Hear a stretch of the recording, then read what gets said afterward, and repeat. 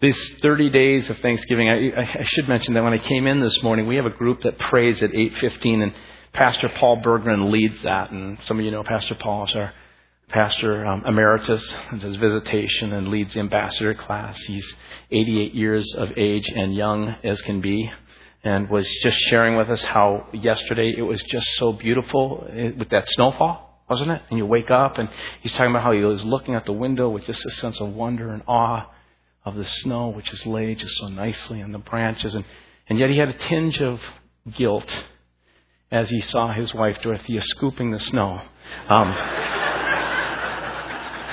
He actually told us that. It's not my joke. And I really wonder if Dorothea was doing it.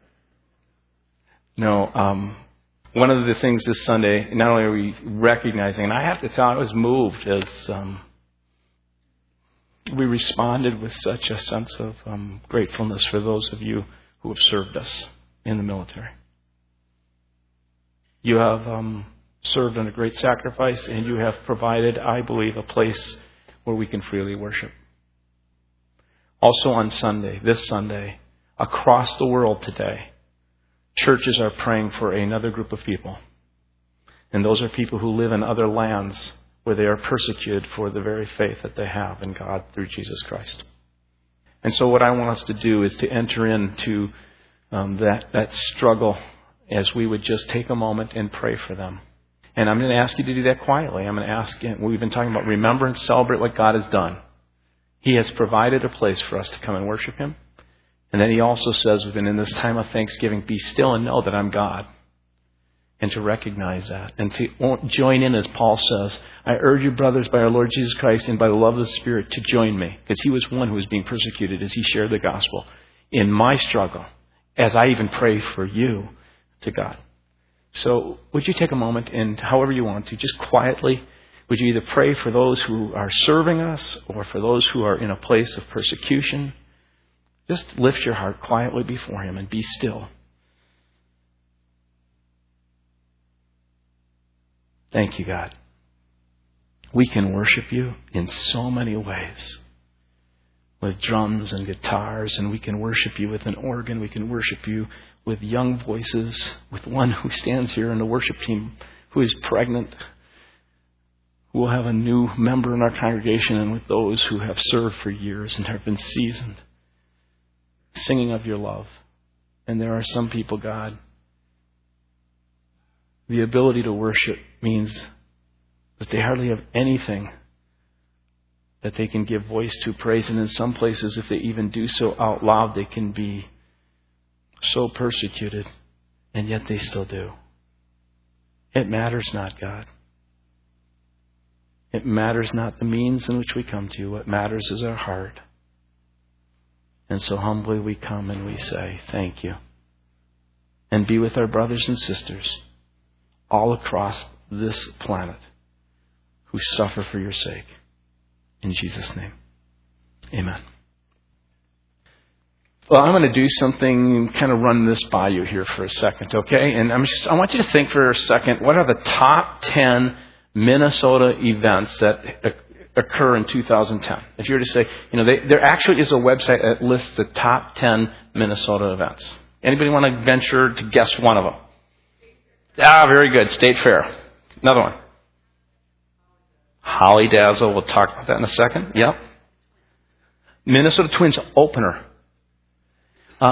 This isn't on here, but it should be that the Gophers football team won. No. Summerfest. Bayfront Blues in Duluth. The Grumpy Old Men Festival that some of you wives want to send your husbands to. St. Paul Winter Carnival. Scandinavian Himmelkomst Festival. Hoo in Moorhead. But anyway, and the Holly Dazzle Parade. How about that coming up? And here's what it says about it. Celebrating the 19th season, this year's parade will enchant thousands of people with dazzling lights and festive floats. Be prepared to be enchanted. The Holly Dazzle Parade What's so wonderful about it is it goes by and you're dazzled and you're enchanted and then you go home and you go, wasn't that a great experience? Now, I bring that up because I think sometimes we're a little too hard on these Pharisees and teachers of law. I think maybe I have been. Because they're really looking at Jesus and they're going, we see all these things that you're dazzling with our eyes and we've seen these charlatans before.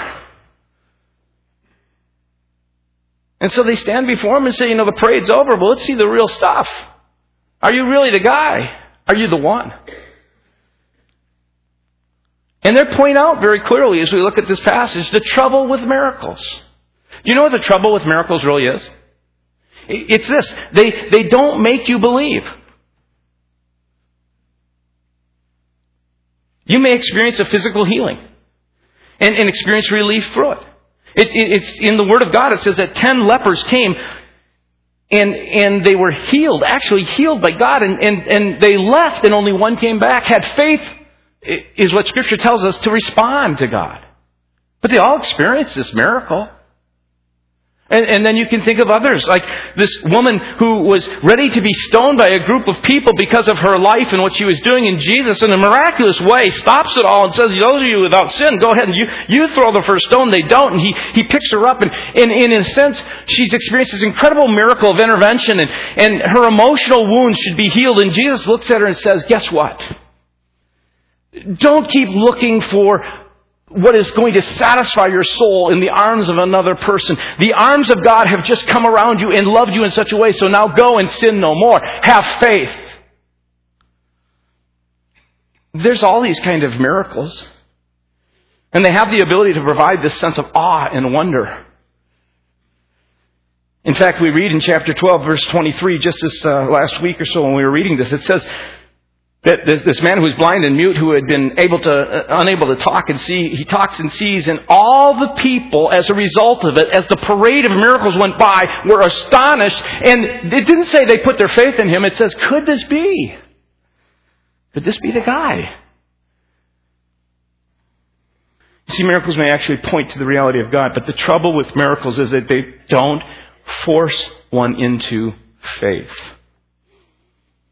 I had a real aha moment in my own life when I came to realize that miracles, they may strengthen your faith, and in fact they should. And when you see God at work, you see the reality of His presence, the manifestation of His Holy Spirit among you, it should create a deeper sense of awe that leads to a deeper sense of faith and trust. But here's the problem, the trouble with miracles, is they don't actually make you believe, force you into faith. Matthew makes it really clear as we look at this teaching. He doesn't want anyone, I think, to leave this room or throughout history to get this confused. Miracles are wonderful. They're eye-catching. They're awe-inspiring. And they may even strengthen your faith, but they don't necessarily create faith. For when the parade of miracles goes by and you are dazzled, it doesn't mean that it will move you to a place of depth in belief in God. If we review Matthew, beginning back at chapters 1 through 10, if you were to read through this, the whole purpose of these first 10 chapters is to lay out this incredible teaching of God that reveals through Jesus that He is the Father in flesh, the Word who has come, who not only speaks with authority, but this Word that comes that also demonstrates the presence and reality of the kingdom through the miracles that He does, as we look at chapters 8 and 9. So that when we come to chapter 10, this God who has come in flesh through Jesus Christ and the manifestation of the Holy Spirit should be so apparent for all that He now at chapter 10 says, now all of us go and do the same. Not only declare the kingdom, not only demonstrate the kingdom, but go out and do the kingdom. Actually do what the rabbi you've seen done, and begin to be the manifestation of God to every person that you come in contact with. So that at chapter 11, now things change as He's revealed who God is through Jesus Christ. Matthew has for people to make some decisions. Chapter 11 comes, and He shows some responses that people have to this revelation of God through Jesus. And He begins in chapter 11 with John the Baptist, which is he is the person who actually initiated and revealed Jesus to all the people through the baptism. But John at this point is beginning to honestly question. He's going, is this the Jesus? In fact, I don't know if this is the Jesus that I thought it was. And the whole thing we're looking at is just Jesus. Jesus plus nothing. When Jesus shows up. How do you respond? Is chapter 11. And he had honest doubt. He had honest, what I call, questions. And the next group had complaining criticism. Here is Jesus. He shows up in a very glad way, and they don't like the glad way that he shows up. But John the Baptist shows up in a sad way. It doesn't matter how God comes. No matter how God comes, they stand around and they criticize, they complain. They don't want it because they don't want to be involved in it. And so that's their reaction. There's a group of people in Chorazin and Capernaum and all these cities. And these people in the cities are watching. They're amazed. They're in awe. Here's God in flesh standing before them doing incredible miracles. And they are just bedazzled. Enchanted. As they go, wow. And yet they kind of leave yawning, like, that's interesting, and onto their own life indifferently. And then Matthew ends it by saying, and there are some people whose hearts are in such a place that they're burdened and they're weary. They are understanding in this very humble way that they need God and only God. They need just Jesus. And not anything else you can add to him. But they just need Jesus. And these weary, burdened, heavy-hearted people who understand their own illness have before them one who can heal them. One who can come before them and can give them the life that they seek after. One who has all that is needed for the humble heart. So now we come to chapter 12, which is this incredible turning point. It is Jesus now beginning to confront those who are confronting him. There is this group who stands outside, not the apathetically indifferent, and not those who are honestly questioning, but specifically those who are coming now with a critical heart and spirit that are beginning to wonder, and not only just wonder, but they're beginning to say, this isn't the Jesus. And they see his Sabbath, and they have questions around the Sabbath, and Jesus goes, it's not really about the Sabbath. You don't approach the Sabbath wrong. You actually approach my word wrong, he says to these Pharisees. You actually build your life on a wrong approach to the Word, and that is also going to leave you in a wrong approach to God. And you are going to lead a whole lot of people in a wrong approach to God through your wrong approach to the Word. So that eventually, as he shares these things with them, they get a little more hostile, a little more upset.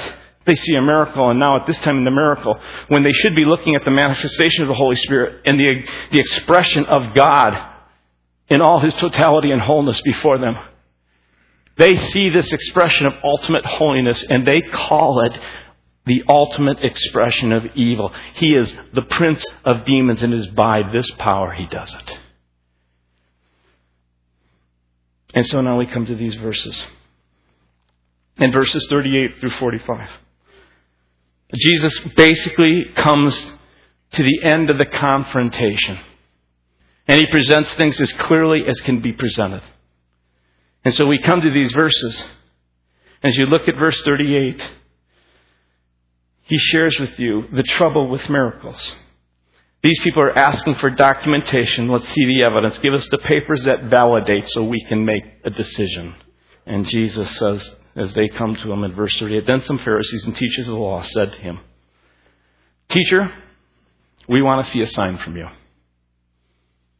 And here's his answer. A wicked and adulterous generation asks for a sign, but none will be given except the sign of the prophet Jonah. For as Jonah was 3 days and 3 nights in the belly of a huge fish, so the Son of Man will be 3 days and 3 nights in the heart of the earth. The men of Nineveh will stand up at judgment with this generation and condemn it, for they repented at the preaching of Jonah. And now something greater than Jonah is here. And to establish a second witness, which is a very rabbinic thing to do, he says, the queen of the south will rise at the judgment also with this generation and condemn it. For she came from the ends of the earth, and in your Bible, I'll kind of underline it. She comes from the ends of the earth, this is important later, to listen to Solomon's wisdom. And now something greater than Solomon is here. And then Jesus goes on and adds, when an impure spirit comes out of a person, it goes through places seeking rest and does not find it. Then it says, I will return to the house I left. And when it arrives, it finds the house unoccupied, swept clean and put in order. Then it goes and it takes with it 7 other spirits more wicked than itself, and they go in and live there. And the final condition of that person is worse than the first, and this is how it will be with this wicked generation. As I go through this message, I don't know if I have a lot of time to get into this last passage, but I want you to know that this is repeated in Luke as well. And it's repeated there. It's talked about an individual. Here he's talking to them as a group of people, a community of people, and their response. So you have to remember that Jesus is an itinerant preacher. And so I believe when you get a good story, as a person who speaks, when you get a good story, you use it a couple times. And when you're an itinerant preacher, you might use it 10, 15, 20 times. And you apply it differently. So that's kind of what's going on here. Let me just end it with this little story about this. So let's look at this. Three what I call paragraphs, beginning with verse 38. And then another paragraph, verse 39, all the way down to verse 42. And then 43 through 45. 38 is basically a demand. The next paragraph is an answer. And the very last paragraph is a warning. In the very first paragraph, it's a demand, which I would paraphrase as, dazzle me, Jesus. Wow me one more time. And Jesus' answer is what I've captioned, enough is enough. Enough is enough. It's time to decide. And then that last part is a warning, which is kind of this idea that empty places get filled. So be careful what you get filled with. And so that's kind of how it lays out. And so let's look at the very first one. Here they are. They're coming before Jesus. And I said, we're kind of hard on the Pharisees because I think in some ways, if we just kind of pull ourselves back, the evangelical church can very much be like this as well. People who have attended church for a long time, myself included. I like how Jim Peterson in The Message paraphrases this verse because I think it captures the essence of their request. He says, later, a few religion scholars and Pharisees got on him. Teacher, we want to see your credentials. Give us some hard evidence that God is in this. How about a miracle? It's the classic demand that I think we either subtly bring to God or sometimes brazenly require of God. Show me, then I'll believe. I think maybe you're in this, but you need to do one more thing for me, and then I'll make a decision. Prove yourself first. Then I'll obey you. Chapter 12, verse 38, the teachers of the law and the Pharisees come to him just that way. They say, show us a sign. And you have to ask yourself, because as I was preparing this and going through this, I asked myself, this question just came to mind. What's with this prove yourself to us again mentality? Think about it. What's with this prove yourself one more time mentality? I mean, haven't they seen enough? How many miracles does a person need before you cash your chips in? I thought of this, and I seriously, I thought, how many would have a cavalier, demanding attitude like this towards your boss? Or to some respected leader, or maybe even a football coach? Maybe kind of the Randy Moss syndrome. And we won't go there. Anyway. And as I prepared this, I couldn't help be struck with how often I have done this in probably much more subtle ways. Show yourself, again, God, to be faithful, and then I'll believe you. And think about it. How many of you are like me where you say, prove yourself, God. In fact, I'm in this difficult time. I'm in this place. If you just provide for me one more time, now I'll really believe. Give me another sign. If you just give me another sign, here we are, we're doing these things, and if you just give us one more sign, let us really know that you're here with us, then we'll really commit ourselves and trust. Just one more time. I don't care what it is, whatever you think that is, just one more thing is what we require of you. That's what he says. How many of you have been waiting to trust God's Spirit, who has been, over the last number of weeks maybe over the last number of months, and kind of tapping at your heart, and you feel the pressure of His Spirit on you. And you just can't say, no, just give me some evidence. When I was younger, I used to say this. I remember, Jesus, do something miraculously unexplainable. Something that, I will just be going, wow, that is so only God, that because of that, if you do that, I will just give everything in myself to you. I will fully commit. I'm on board 100%. Anybody ever had that experience? And then as I got older and I began to make commitments, not based on that, but began to was overwhelmed and knew that what was around me and I should commit, and as I began to do that, I did it more subtly, and I can do it more subtly. God, you've told me this. You've led this way before. I've heard the testimony of how others. Would you just prove yourself one more time to me? I really will, really believe. And all about me was the reality of God in His presence. I heard testimonies, and everywhere were signs pointing to God. And really, what's so interesting was the step wasn't mine. It wasn't God's, but it was mine. Can you imagine the Pharisees and these teachers of the law standing before the God of heaven saying, prove yourself? And when do we do it? When He's given us evidence and He's told us what we need to know. Here's the question. Here's the question you need to ask yourself from a standpoint of what it means to follow Jesus. Do you see and then believe? Or do you believe and then begin to see?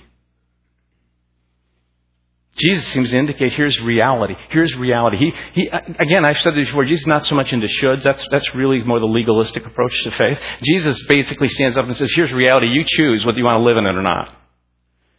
So Jesus stands up and He says to the whole group of people at one time in the Sermon on the Mount, He says, here's reality. Blessed. The people who are blessed. The people who experience God. The people who begin to understand God, know His intimacy, and see His moving in their own lives, and see the hand of God at work and the works of God, are the kind of people who are blessed, are those who are what? Pure in heart, for they will what? See God. He's talking about the humble, simple, dependent, hungry faith that says, God, I love you, I trust you, I'm going to step out in faith. When I feel the nudge of your Spirit, when I hear the quiet voice in my spirit speaking to me, I'm going to follow you, even into those tough, courageous things, whatever it might mean. It may mean that I have to step up and really stand against someone's anger, but I'm going to do that. God, I'm going to stand and I'm going to do what I need to do in a person's situation here where I know I have to speak the truth, but I'm going to do it in a way that's not out of fear, but I'm going to do it out of love. I'm going to figure out how to do this. God, I'm going to live in such a way that I'm going to take the risk. I'm going to look at what I have with my finances and I'm going to say, okay, God, it's a tough time, but I'm going to give back to you to help others because I believe it's important to do that. I am going to give myself to you so that as I step out in faith, I will see you at work. Jesus seems to indicate that's how it happens. And really, it's been my own experience. God speaks, we hear. I've said this before, and I'll say it again. I believe the spiritual organ that is most often accessible to God is the ear, the spiritual ear. You read it throughout Scripture. He doesn't often call us to look for things and to see it. And then, oh yeah, I see it. You see the work of God and see how He moves. That's what Jesus did. And we have a great book called Experiencing God. There are some really wonderful truths there. But if you really listen to the Word of God, you see that He calls Abraham. He calls certain people. He speaks. Faith comes by what? Faith comes by hearing. And with faith comes spiritual sight and discernment and understanding. And most often we hear the Spirit, we believe with our spirit, and then with His Spirit, He opens the eyes of our hearts to see the manifestation and work of God. Paul says it in Corinthians to the followers of Jesus this way. 1 Corinthians in verse 12. This is what we speak, not in words taught us by human wisdom, but in words taught by the Spirit. Explaining spiritual realities with Spirit-taught words. Isn't that interesting? It's all about words. And the person without the Spirit does not accept the things that come from the Spirit of God, but considers them foolishness and cannot understand them because they are perceived, discerned only through the Spirit. He basically says we hear the Spirit. When we hear the Spirit, the response should be, according to the call, an obedience of faith and trust. And as we have faith and trust, now we begin to understand. Now we begin to see the things that we've been holding back on. Your sight and your perception, your discernment grows through trust in Jesus, is what Matthew seems to be saying here, and not in miracles. We have this kind of wrong. Often even in the evangelical church, it's so much more easier to live according to principles and guidelines rather than into a relationship where you hear this God and you walk with this God as you begin to know His Word and as you begin to be in community with people and you allow the Spirit of God to richly dwell in your being as you take time to become intimate with Him and you begin to hear His voice so that you know when He's speaking to you. And when He speaks to you, you begin to be guided by the very presence of God. And He talks about this. But we sometimes don't understand this because Seldom is faith, or what I call a trusting, humble, surrendered heart, about more knowledge. If I just knew more. Now, knowledge isn't bad. And knowing and understanding God's Word is a wonderfully, incredibly good thing. But the Pharisees had all the knowledge in the world. It didn't register in faith. It's not about more miracles either. A trusting, surrendered, humble heart is not about seeing more miracles. I just saw more. It's not about having more experiences. Hebrews 6 says this to a community of people. He says, you have been enlightened. You have actually tasted. You have shared. You have experienced the goodness of God. You've actually tasted the Holy Spirit. Not taken in, but you've tasted. And you've been in His very presence, yet you still turn away. You do not have faith. And so I just want you to think for a second, where is Jesus prompting your heart? Where is He saying to you, you will not see, you will not understand, you will not discern these things of God till you actually begin to obey and follow and walk in this area with me. It may be that for the very first time in your life, you've never come to a place and you said, I've been wrestling with you, or I've been away from you, or this circumstance has brought me to this place, and I came to this church maybe a month ago or a year ago, and now in this place where I realize what needs to happen now is I don't need more evidence, I don't need more truth, I don't need another sign. What I need is a will, because we're made with our mind and our body and our emotions, and also with a will that has the ability to want and to actually choose to step into obedience, even as hard as that may be. And are you saying, could you be sitting here saying, dazzle me, God. Bring the parade by. And then I'll have faith. And Matthew's saying, and Jesus is saying, it doesn't generate it. And Jesus answers them quite directly. And these are not some naive, what I call town folk, but these are what are called seasoned veterans of the faith that He's speaking to. Okay, it's really important we continually remember this. The best way I can say this is these are people who would be evangelical, so to speak, in nature, who have come to a place where they're not walking in faith, but they've moved into a place similar to what you see here, who are now in this place where it's all about a legalistic, self-justifying, I'm doing the right thing, and the community around me is patting my back, and we're all saying that we're really good people, and yet in it are attitudes of judgment, and there's gossip, there's all the stuff that goes on that's not seen in evidence because we don't do these things that are visibly wrong, but those things of the heart are. And He looks at them and He says to them, enough's enough. It's time to choose. I've given you all the evidence you need. Listen to what He says. One commentator said, he's kind of courageous here. And I'm going, kind of? He's looking in the eyes of the leaders, the establishment, the police, the religious police of his day. He's looking them in the eyes and he's going, you guys are adulterous. You're wicked. That's gutsy. These are not the pictures of Jesus meek and mild, weak and wimpy. Listen to this, verse 38. He answered, a wicked and adulterous generation asks for a sign, but none will be given it, except for the sign of the prophet Jonah. And Jesus speaks like a prophet. He has just before that called them a brood of vipers. That's gutsy. Now He's looking them in the eyes, and they're asking for credential papers, and He's saying, you guys are not getting any, because you guys are wicked and adulterous. The very act of asking right here reveals the lack of trust and humility in your heart. Think about it. They had all kinds of signs that pointed to the reality of God. They were spiritual leaders of that day. They had known and studied and memorized God's Word. These were the best of their group. These were the ones who went to Harvard. These were the ones who went to the best seminary divinity school you could go to. These were the ones who had gotten PhDs. These were the smart ones who everyone looked to and said, if they're going to know something about God's Word, it's them. Not only that, they had been immersed in the reality of God's work through the witness of their forefathers. These were people who have been generationally a part of this movement of God. These are people who have experienced, they were Pharisees. Pharisees started years back when they were a movement of God by the Holy Spirit, which meant pure ones, who came in to purify the faith when they had been away in Babylon. And that group had grown, and after years and years and years, movements eventually become just denominational systems and institutions. And now things have become institutionalized. And here are these people who have had this long track record back to a move of God.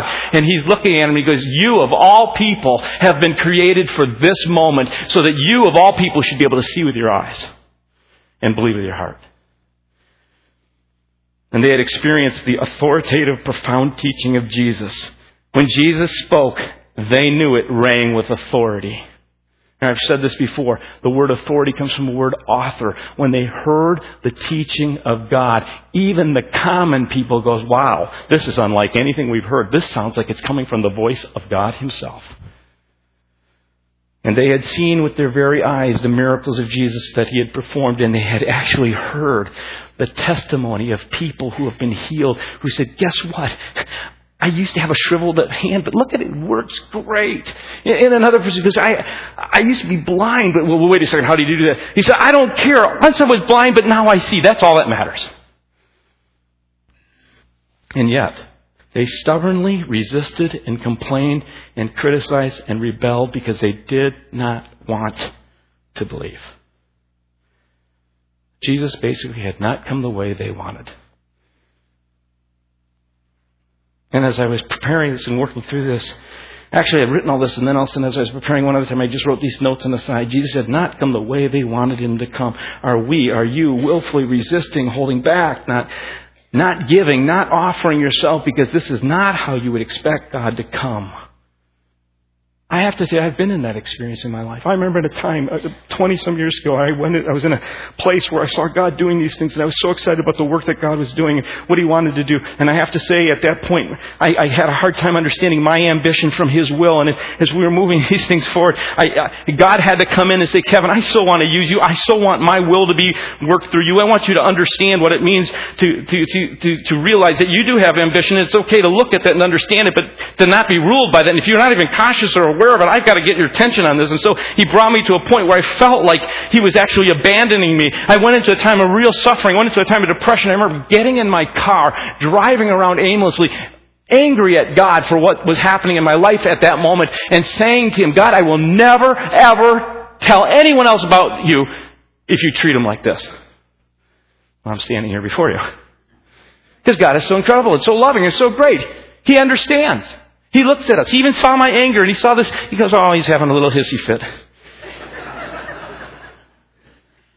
I still have to do this. I have to separate your flesh from your spirit because your flesh is going to get in the way of what I'm planned to do through you. So as a result of this, Kevin, I love you so much that I'm going to let you go through this time of suffering. I'm not showing up the way you want me to, but the way you want me to is going to be worse than what you would experience if I didn't show up in this way.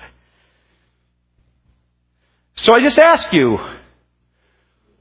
do you want just Jesus, who comes by His Holy Spirit and separates flesh and spirit? Or do you just want to, go through life in a comfortable way, and I want Him to bless me, and I want a nice home, and I want my kids to grow up in a way that, I just want all these nice things.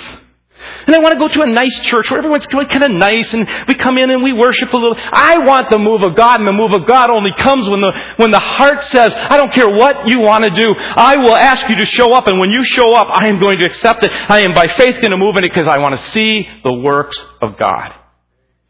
I know that's true of us. And God is going to do that. And so, I'm going to just conclude this with this last part here, okay? Jesus, in essence, says enough is enough. Decide. And so in a gutsy manner, He looks at him one more time. And He says, look at these words in verse 41 and 42. The men of Nineveh will stand up at the judgment with this generation and condemn it. For they repented at the preaching of Jonah, and now something greater than Jonah is here. The queen of the south will rise at the judgment with this generation and condemn it, for she came from the ends of the earth to listen to Solomon's wisdom, and now something greater than Solomon is here. And both these statements are incredibly powerful. They have to come from a heart of a person whose soul knows how deeply loved he is by his Father. It doesn't matter what anyone else thinks. And he boldly looks them in the eyes, these religious police authorities, and he says, no, you are not going to get my license or my papers of accreditation. And beyond that, I don't want to be in your shoes the day the divine authority holds court. People you actually despise will stand up and condemn you for what you truly are. You are heathens and pagans and godless. You are going to actually see, just like Jonah, when Jonah was in the belly of this great big fish and then was spewed out. It looked like he was done and dead, and he was spewed out. And the acids of the fish created his skin to be bleached and white. He walked in the town of Nineveh, and he told his story. And when he told his story, these people got it. They were people who understood the maritime ways and fishing and all that stuff. When he stood up and he said this, they understood that this person was to be dead, but now is alive. And when he said repent, they repented. And Jesus is saying, you think Jonah is big? I am going to come. And in a sense, he says this sign, which they don't truly understand yet at some point, but it will go off after his death and resurrection. He says, I will for 3 days be in the belly of this earth. It will look as if I'm as dead and as good as gone, but I will come out of this grave out of full life, and you will see someone far greater than Jonah who will come with a message that says you are going to be dead in your sins unless you turn and you open your heart so fully in repentance and humility to me. And when you do that, you will see the life of God flow through you. But not if you keep saying, I need another sign. He says, I will give you only one sign. And that sign is one that anybody in all history can look at. They can look back at the death and resurrection of Christ, and people have done it.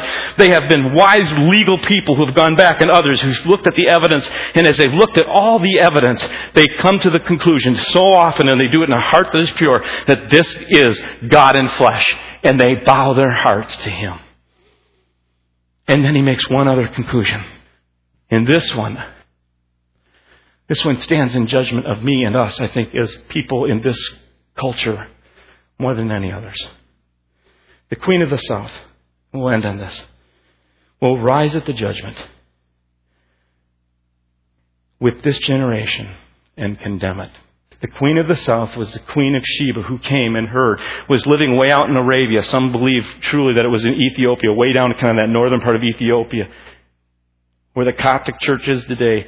And this queen had heard about this man named Solomon and the incredible wisdom that he had of God. This man was unlike any other man, and was so taken by it that she actually came because she wanted to see if this is for real. And she came from such a great distance. She searched with her heart. She came all the way to the place of Jerusalem. She comes before Solomon, and she sees what she heard to be true. This is wisdom greater than anything she's ever seen. This has got to be the wisdom of God. And she pours out her treasures before His feet